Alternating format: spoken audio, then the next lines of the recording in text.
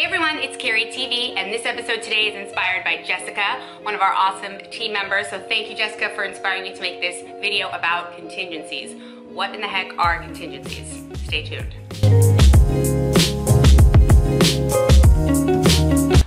Alexa, what is a contingency? The noun contingency is usually defined as dependence on chance or on the fulfillment of a condition, uncertainty, fortuitousness. Episode over. JK. Okay, so when you get into escrow, you have certain contingencies that are built into the contract. Now, contingencies go along with time periods, time frames, and cancellation rights. So as a buyer, when you get into escrow, there's usually three common contingencies that you have. As a seller, when you get into escrow, you are not able to cancel unless the buyer defaults on the contract. So it is the buyer's right, it's the buyer's playground, so to speak, once you get into escrow. It may not be a buyer's market, but it's buyer's playground once you get into escrow. So let's talk about what these contingencies are. Now, usually the contingencies are your physical inspection contingency, your appraisal contingency, and your loan contingency. Now, the contract has a standard of 17 days for physical, 17 days for appraisal, and 21 days for loan. Usually the contract also closes escrow in 30 days. Now, most of the time, these contingencies are shortened. Maybe just the physical to 10 days, but the loan and appraisal usually stay 17 and 21. Sometimes they're shortened down to 17 on the loan side. The reason they're shortened is to strengthen an offer, which is another video.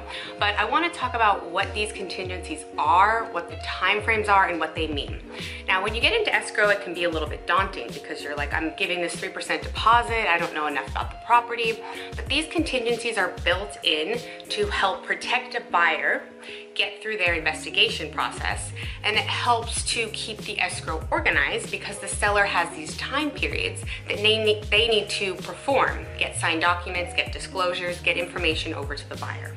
The buyer also has to perform their due diligence and their inspections within that time period. Now, the first one, the physical inspection contingency, 14B, is our favorite little 14B. He's kind of the I don't want to buy it anymore contingency, so to speak, but it has to do with your investigation of the property.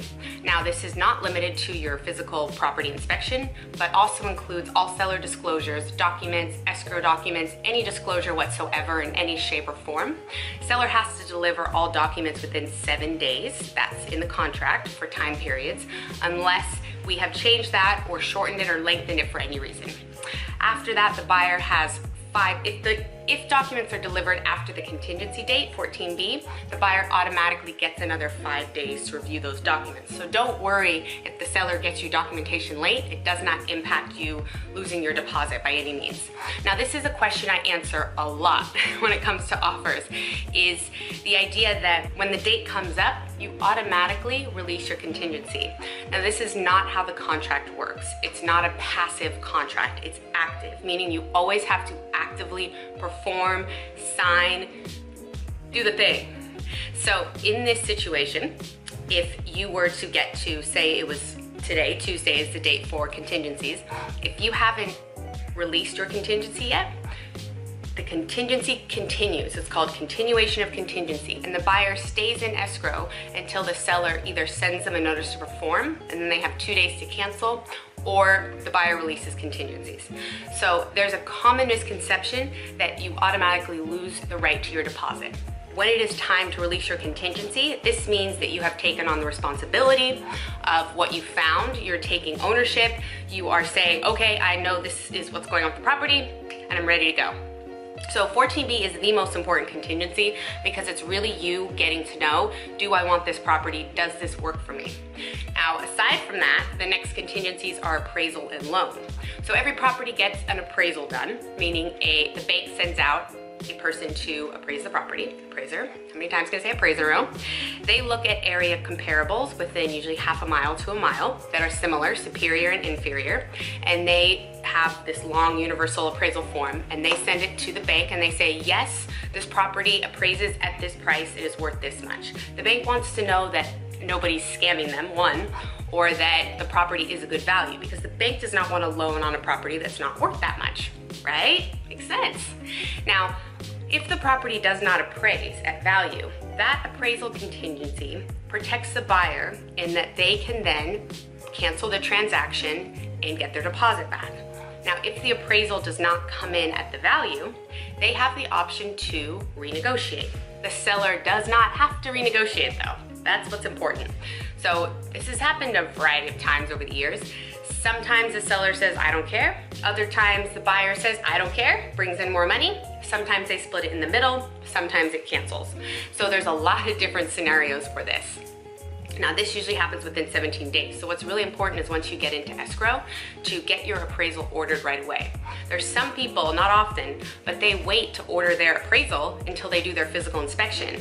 Then we are so far behind the timelines. There's no good faith being acted on, and it's a very stressful, angry escrow. It's just not fun. You know, the contract is a contract, black and white. When you get into escrow, you play by the rules.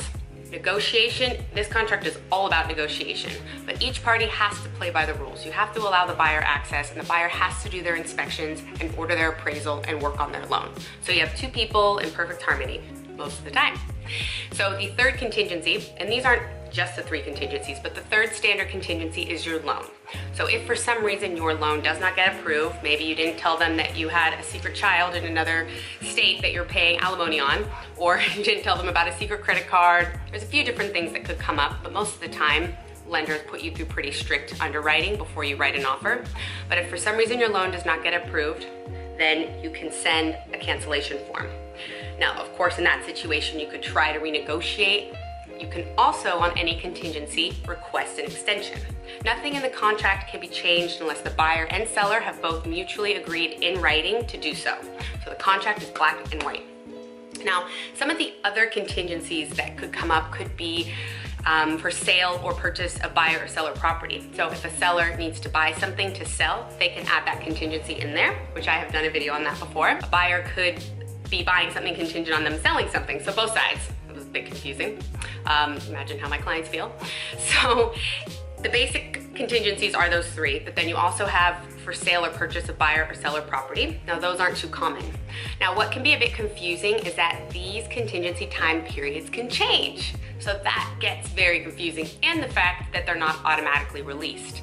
So know that when you're in escrow, you have to actively sign a document releasing your contingencies. It does not automatically happen. You can request an extension, and you do have the right, before you release your contingencies, to cancel and get your 3% deposit back with no issues. Escrow, who holds the deposit, maybe we should call this Where's My Deposit? Escrow is a neutral third party. They do not work for the seller nor the buyer. They work for both of them mutually to get to a common ending. So the money is held in escrow, not with the seller. So those are the main contingencies. Because you can't extend them and change the time periods, it gets confusing when it comes to the seller delivery of disclosures or items the seller needs to do within a certain time period, or the buyer getting deposit into escrow, but those are not contingencies, those are just timelines. So the buyer and seller have to act in good faith on the timelines. If they do not, they can be sent to notice to perform, but the contingencies are the most important parts of the transaction.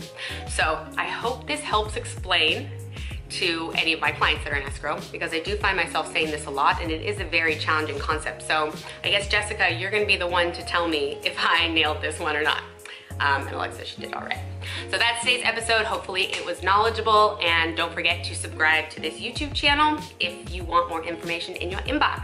Cheers guys, happy Tuesday.